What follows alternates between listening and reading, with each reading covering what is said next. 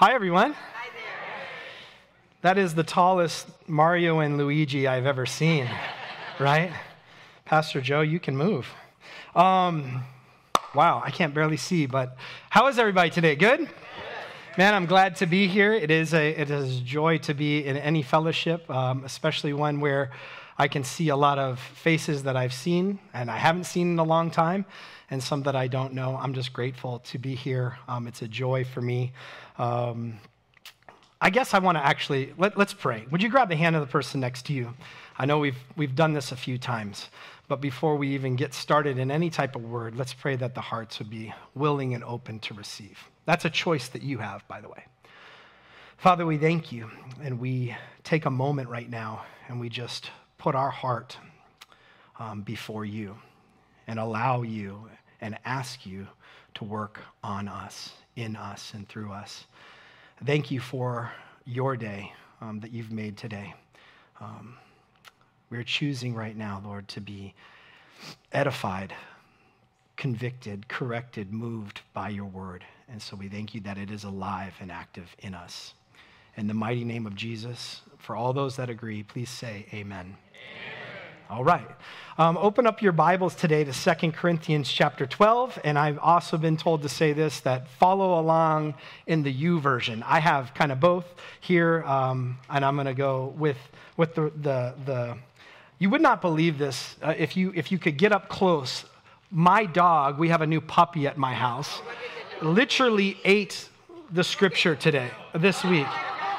And so my wife, she was so awesome, she scotch taped 30 pages. I've had this Bible for 20 years, but my dog literally ate my homework, if you know what I'm saying. So I'm going to still try to use this today, and we'll get going. I've had the pleasure and the time over the last few months to get to know your pastor, Pastor Ryan. What an amazing thing that he gets to go away and get with his wife, Kristen. And he was just sharing with me to get not necessarily new vision, but solidified in things. He's an awesome man of God. He loves this body, and we really vibe together. We do a lot of laughing together. We tell some stories. We've been on the golf course together. And so I just want to say this to start off. If you ever really want to honor your pastor, if you really want to bless him, it's not just showing up here on Sunday, although that's good. It's not being part of Impact, that's great as well. But I think just hanging out with Pastor Ryan, like I have, the best way to honor him is to be a doer of the Word of God, right? To be a doer of the Word of God. I want to show you this out of Luke chapter 11, verse 28. And this is just where I'm starting today, and you can follow along. But Jesus says this. He replied, blessed rather, say rather. Blessed rather are those who hear the word of God and obey it. Now that's interesting that he says rather. Why does he say rather? Because before that, someone walks up to him, a woman in the crowd, and she says this. A woman in the crowd called out, blessed is the mother who gave birth to you. So a woman's paying like a compliment to Jesus. Hey, blessed is the mother that gave birth to you. And Jesus goes, time out. No. Blessed rather. Blessed rather are those who hear the word of God and obey it. Right? He kind of puts the stop on all that tradition. He kind of puts the brakes on anything like in the past. He says, present day, you're blessed if you hear the word and obey it. Somebody say amen to that, right? It's not what you did yesterday. It's not the rules that you follow. It's blessed when you actively hear the word of God, you apply it and move on it, okay? And so I want to kind of start that out because we're going to go through a lot of scriptures. James chapter 1, verse 22, it says this, don't be just a hearer of the word, but instead be a doer. I left out a part there. It said, don't just be a hearer of the word, watch, deceiving yourselves. Isn't it amazing how Christians can deceive ourselves? But James says, no, just don't be just a hearer, actually be a doer of that. And so as Pastor Ryan's coming back next week, as he's coming with, I imagine, a fresh word, I'll tell you, you will bless him as his congregation, as you unite in the idea of whatever it says in here, that is God's sovereign letter to your heart and for you to move on, okay? The sermon title today, I think they have a slide for it, or that's part of it, is called Perfected in Me. Perfected or perfected in you, perfected in me. And I want to put this first word on the screen, and if you will, and I've thrown a lot at Tammy back there. So the word perfect. Everybody say the word perfect. Oh, come on, say it again. Perfect. Come on, one more time. Perfect. I love that word. I love perfect. And those that know me know that about me. Yeah, I heard that, right? The OCD side of me loves the word perfect, right? Perfect to me looks like a cup of coffee outside on a Saturday morning here in Phoenix in October, right? That's perfect to me, right? You're just there and you're looking out, right? That's perfect. Perfect to me looks like a clean house on Friday afternoon after a long work week. Yeah, there you go. And you just don't have to do anything. That's perfect for me. Perfect to me looks like a Devin Booker pull-up jumper from about 12 foot on the elbow, right? That's perfect. That's like, I'm rested there, right? Perfect is the Penang curry just down the street from here at Molly's Taiwan. You got to try it. It is beautiful. Some I've taken there, and you know what I'm saying. I don't even know you, and you said it's good, baby. Let's go, right? Perfect is a walk on the beach in Myrtle Beach, South Carolina with your wife. That's perfect, right? Pastor Ryan, I saw him experience perfect when we played golf on the second hole. Hit this long, towering 310-yard drive over the water, then chipped up to about this far and knocked in the putt, and he was just giddy. He was like a little schoolboy. I'm like, he thinks he's got a long day coming to him, is what I thought in my mind. And he thought, I got perfection here, right? Perfect is something we aspire to, but the truth is, as believers, we don't hit very much. In fact, I would say this, in the kingdom of God, we don't see perfect that often. In the Bible, we don't even see the word perfect. And so as I'm getting older, by the way, for some of you that know me, I'm having to get glasses. I can't believe this. Wow. I'm getting gray. It's crazy. Just found that out. I find myself, as I get deeper into the Word of God, that I kind of find myself less and less perfect. Amen. And I want to tell you today, that's okay, because He, in His power, is perfected in you. Let me show this not through my thoughts, but the Word of God, okay? And this is in 2 Corinthians chapter 12, verse 7 through 10. And we'll jump around here a bunch today in this. Therefore, in order to keep me from being conceited, therefore, in order to help me from being conceited, becoming conceited. Another version says this, in order for me not to be exalted. The Justin Hege version would be this, in order for me not to get a big head, or in order for me not to drink my own Kool-Aid, or in order for me not to be the bee's knees. So the purpose of what we're about to read, right, is what? Is humbling. Okay, that's a good thing, okay? In order for that, I was given, say given, I was given a thorn in my flesh, a messenger of Satan to watch, to what? To torment me. Yikes. Whoa, hold up here. I was given a messenger of Satan. This is interesting for us as believers, right? I was given something that was a messenger or an attack by Satan. How does this work? Is everything that goes wrong in my life, whether insults, persecutions, hardships, difficulties, whatever they are, I thought that was just simply Satan attacking me. But what we see, if we really, really read this scripture and really take apart this, is that he was given this, a messenger of Satan, for what? So that he might not, what? Be conceited. So yes, this thorn in the flesh that Paul's talking about right here, yes, this is a satanic attack. And yes, it was, watch, given by God. How can that be?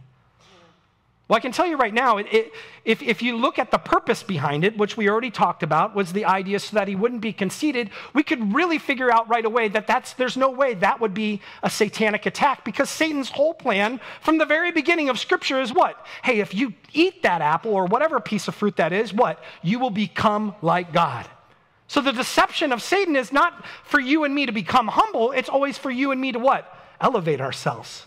So there's no way the purpose of this messenger of Satan or this satanic attack, this difficulty that one of us is going through as a believer, that's the purpose of it, is not that we would elevate ourselves. And so it can't simply be a satanic attack. It was given by the Lord. Some of you are struggling with that, right? But I want you to understand that the goal of your life is your sanctification. The goal of your life is for others to see your Lord and Savior work through you. Everybody with me on that? God's end game for you is not to fall when these thorns come. It's to be risen by his power and his strength in you, right? Let's get going on this. I think 3 times I pleaded with the Lord to take it away from me, and we'll go to the next one. Verse 9, the first part of that. But he said to me, my grace is sufficient for you, for my power is made, there's that word, perfect. My power, God's power is made perfect in your what? My weakness. Now that is a mind trip. How's that possible? We're gonna go over it. But the one thing I will say as we're kind of letting this unfold here is if you want to claim something, there's a movement, and it's been around for a while, for naming and claiming promises. And in fact, naming and claiming things that aren't promises, that are twisted scripture. Well, if you go back to that for just 1 second, Tammy, here's something that you can claim, that his grace is sufficient for you amidst a trial. If you walk out of here and that's the only thing you hear today is this, hey, when I go through it, he's got grace that's enough for it. Like his grace doesn't fall short of what? Of my trial. Everybody with me there? His power, omniscient, perfect power. It's made perfect in our weakness.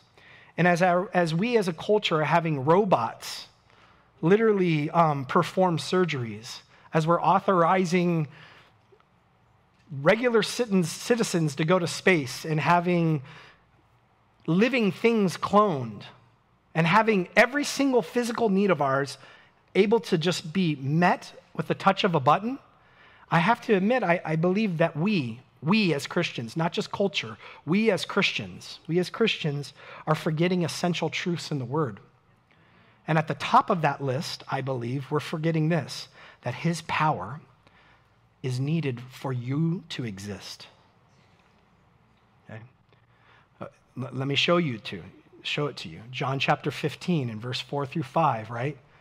Abide in me, and I abide, what? In you. Just as the branch cannot bear fruit by itself unless it abides in the vine, neither can you unless you abide in me. Meaning this, you and me, no matter how long you've been in ministry, known the Lord, how much money you have, what you drive, your ability to physically have strength, you have no power in yourself to do anything unless he gives it to you. Are you getting that, right? So to take the dog on a walk, that he empowered that. What? I have had 3 weeks lately of some weird physical things that I've never gone through, some just strange occurrences. A few weeks ago, I was on a golf cart with my wife and the Atkinsons over there, and I was holding some stuff from the beach. We were coming up from the beach, and my wife decided to stop arbitrarily, and it threw me off the golf cart and completely ripped my nail from my toe. I mean, completely. And if you've never had that happen, like when people say, oh, I got my toe, my toe came off, my toenail came off. No, the nail was on the street and I was bleeding out, right? Okay. What's the matter? Enough. All right. So that happened. Just last week at this time, I some of you saw me. I had an eye patch on my right eye. I had something called blepharitis. What is that? That sounds like something deadly, right? I didn't have the use of my eye, and so I've been maimed a little bit right here. And guess who I need when I've been maimed like that? Man, thank God for my wife who's just, she's done some things that I would normally do. And you know what that does to me? It makes me humble. I mean, of course I would say I need her, but if I'm being totally honest, the back of my mind's like, I got this. And then all of a sudden, I don't have a toenail and my eye is like falling out. And I'm like, thank God for my wife.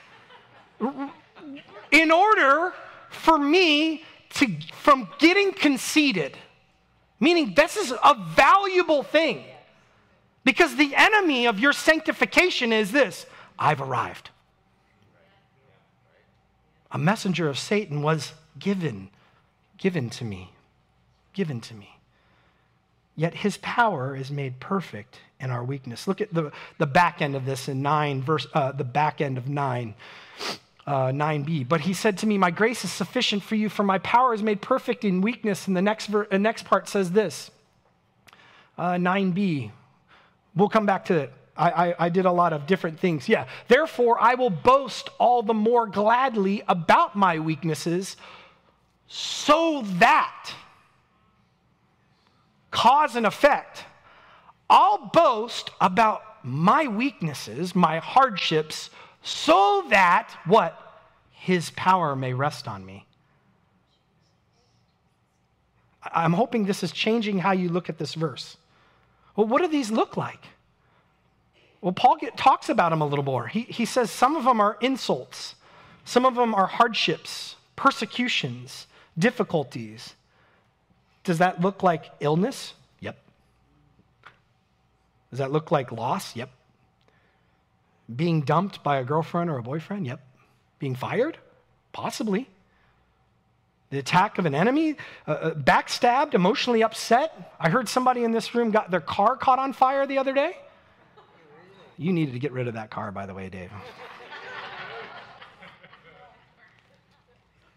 Watch. All these weaknesses is anything that brings you to your knees and says, Lord, may your power rest upon me. Okay? Lord, may your power rest upon me. Now, some of you are saying, I don't like this teaching. I don't like this. Justin, would you just take some time and tell us how to get out of this season that we're in? And my response to you is then, if I tell you that, then you tell me how to go outside and make it not 115 degrees. Seasons we do not control. Seasons we do not control. So what happens, and this is the reason why I wanted to come with this word, is that what drives me nuts is that so many times then Christians spend their energy, their heart, their just amount of time trying to escape the sanctification process that's going on. Like, right? Like, imagine just, I've said this before, like hitting a door and trying to get open. That's not supposed to be open at this time. Like the energy spent in that is deflating. But the Lord is doing something as his power is being made perfect in your weakness, right? We tell one another, hey, if it's painful, run away. That's not what I'm reading here. And then not only that, we want to find a place where we can put the blame on things.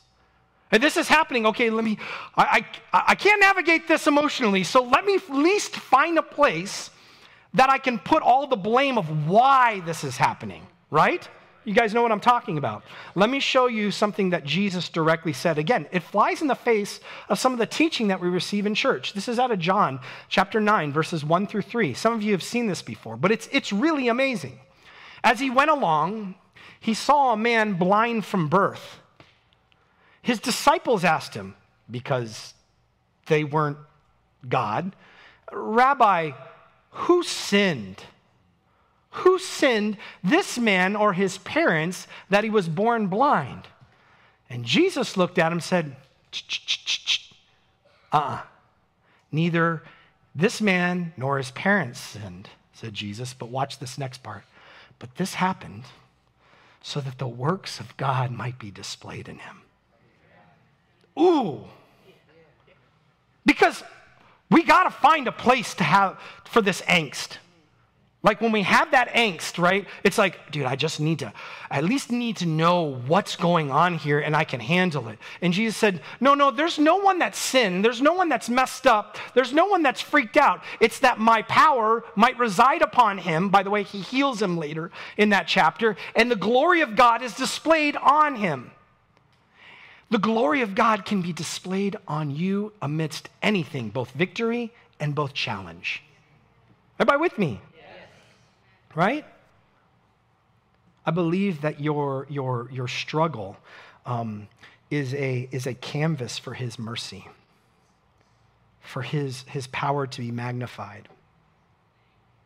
That's the reason why Paul says, I'm going to boast on this. I'm going to boast on this weakness. I'm going to boast on this thing that I've been trying to beat for a long time.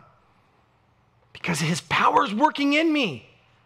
Right? Some of us as Christians, we struggle with something maybe for a long time, sin-wise, and we're just, oh, here I am.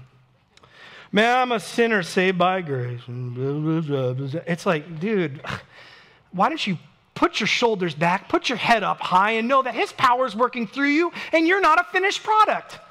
Dang, if you would have known my thoughts yesterday afternoon, you would have thrown tomatoes at me this morning. But I'm up here not by me, not because I've got talent of this. It's because his power works in me and I can speak his word.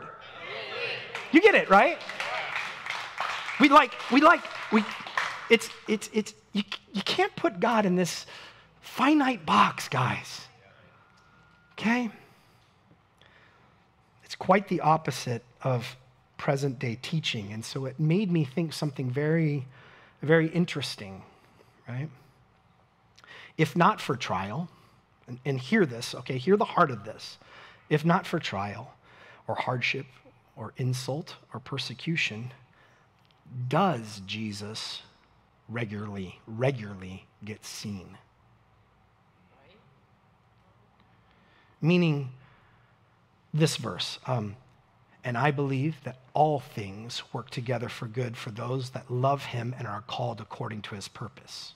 That's a verse we say all the time. But we don't say it unless we're going through something, right? We don't say, I am more than a conqueror in Christ Jesus. Greater is he, 1 John 4:4, he that is in me than he's that in the world. We don't say that unless what? We're going through it. So without trial, without hardship, does he get seen regularly? They are not unveiled without thorns. It's not unveiled without trial, without fail. But our culture, and it does, man, in Christian circles, which grinds my gears like crazy, promotes this, false bravado. Hey, brother, oh, bless you today. You've heard me say it. I'm the head and not the tail. It's like, dude, it's okay that you're going through it. Let me join you and join the faith that his power is going to be resting upon you. Not the false bravado, not the mask wearing. I can't stand that stuff. Man, I love the depiction of Peter in The Chosen. For those that have seen it, you probably agree with me. It's just, he personifies what I see not only in his letters, but also like in the narrative, in the gospel stories, right? And so let's read this and kind of come in for a landing here. Luke 5, chapter 1. One day, as Jesus was standing by the lake, the people were crowding around him and listening to the word of God. Okay? I want to stop real quick. Actually, go to the next one, please. Sorry, thank you. He saw at water's edge 2 boats left there by fishermen who were washing their nets. They're done for the morning. They're done for the night.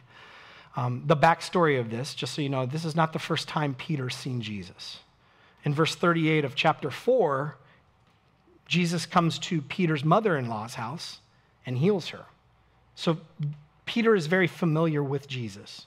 We don't have more backstory of it other than that, but this is not the first time that Jesus and Peter have interacted. No way, okay? So I want to show you this because everybody's got a little bit of something in them, a little bit of pride going in them, okay? And we're going to see how this unleashes here. He saw at the water's edge 2 boats left there by fishermen who were washing their nets. he got into one of the boats, the one belonging to Simon. By the way, thanks for this, whoever set this up. I have such a terrible habit of looking this way. So this is actually all set up for me with the next verse, and I just left that go. Anyway, he got into one of the boats, the one belonging to Simon or Peter, and asked him to put out a little from shore. Then he sat down and taught the people from the boat. When he had finished speaking, he said to Simon, "Put out into deep water and let down the nets for a catch." You guys know this story. Simon answered, "Master, we've worked hard all night and haven't caught anything, but because you say so, I will let down the nets." I'll go back to the chosen. I just love Peter in this part, right? He's just looking at Jesus like, dude, how about you do the preaching and the healing and I do the fishing? Right? Kind of like, get a life. Like, let the guys have something, right? Because Jesus rolls up to him and says, hey, in the morning time, when it's bright outside, go outside and do the whole thing again. And if any of you ever fish, you don't fish then. You fish at night, right? And they've already done that. And imagine cleaning these nets, right? So there's this whole little bit of a power struggle.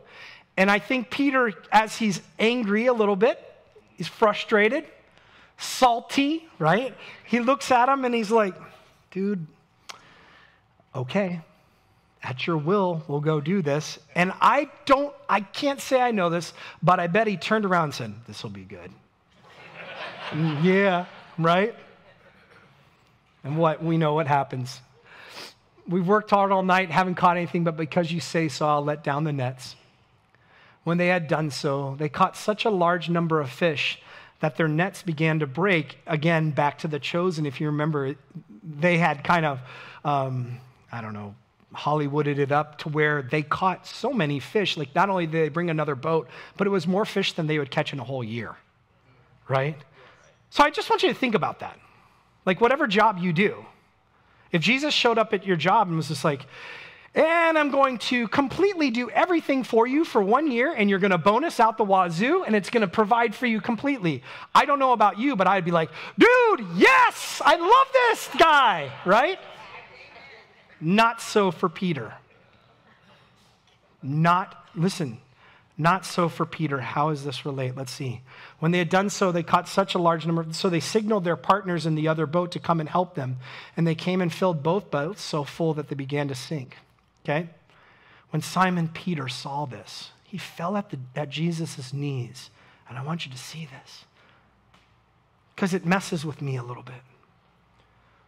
Go away! Go away! I'm sinful. His first reaction wasn't, thank you so much, this is so rad, I'm going to go live high on the hog. He didn't slap five with anybody. He didn't say, Andrew, we got it done, baby. We've got, right? None of that. Like, that would be the natural disposition for someone who just had their entire year taken care of. But instead, what happened? He gets down on his knees and says, get the heck out of here. You sovereign, don't come near me. And why is he saying that? Because he just had been shown up. Watch. Because everything that Peter knew was one thing. And that is this: I know how to fish. I am good at this. I am great at this. This is my territory. This is my strength, my talent, and I'm bringing all of it here. And in one single instant, without even a word spoken, Jesus went, boop. And what did it do to him? It didn't inspire him. It crushed him. Because why? Because all of a sudden, in front of sovereign God, he looked like he was naked. He looked powerless. He didn't have anything to bring for the first time in his life. No coercing, no talking around it, no fishing. He had nothing. He went out all night long. Nothing happened. And in one instant, Jesus went like this. And what it did to Peter was this: it showed him his weakness. And in the same instance, watch, it showed him God's power. God's power rests on those that are lowly of heart. This is valuable for you and me as we're going through insults, hardships, trials, persecutions. Jesus in a moment said, hey, stop struggling. All of a sudden, Peter's self-reliance, look, come on. You know what you are. You know the self-reliance that you've fallen into if you really look at your heart right now.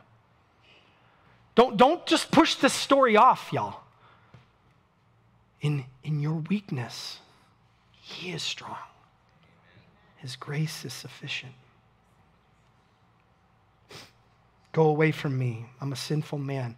And here's what Jesus said. And you know this is the reason why this speaks so loudly along with 2 Corinthians. What does he say? For he and his companions were astonished at the catch of fish they had taken.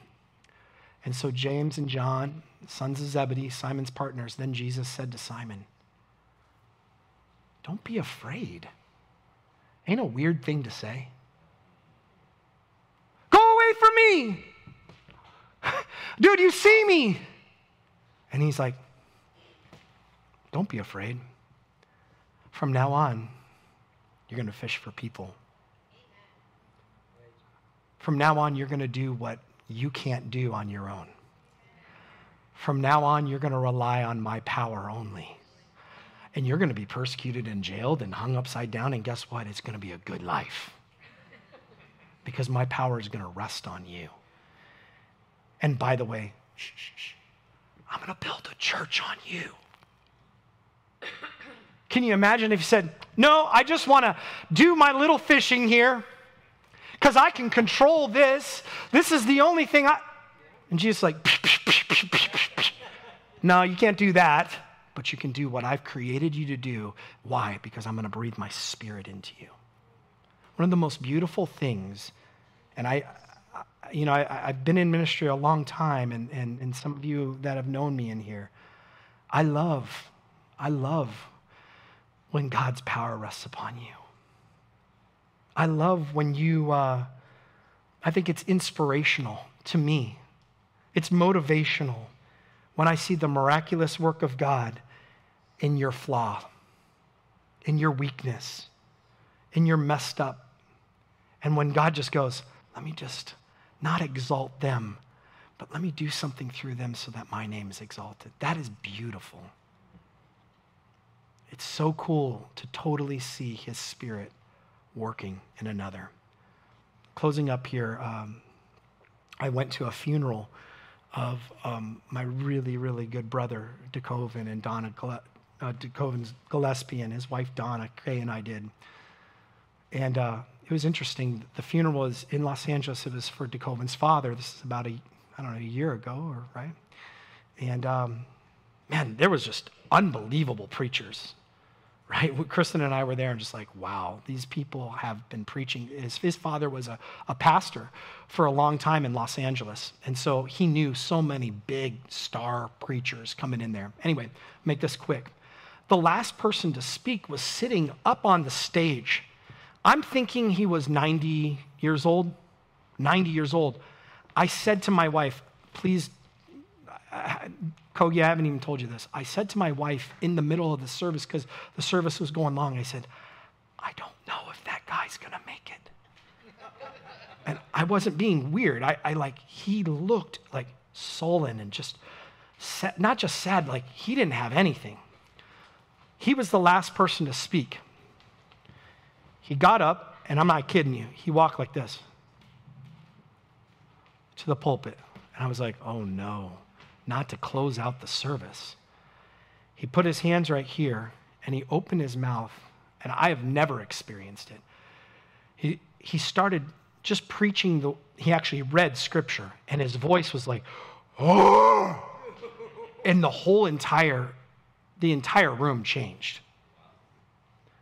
For about 20 minutes, this man of God, who I guess was a legend that I had never heard of, at 90 years old, preached, and he preached fire.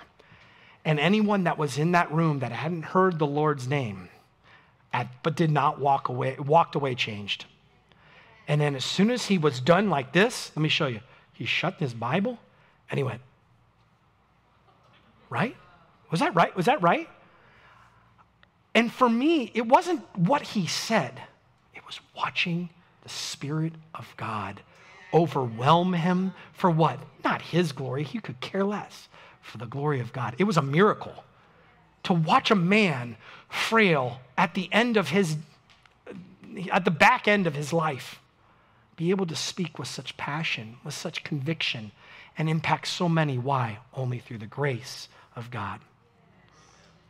I get the chance every 2 weeks to go preach in the prison. It's my favorite thing I've ever done, no doubt about it.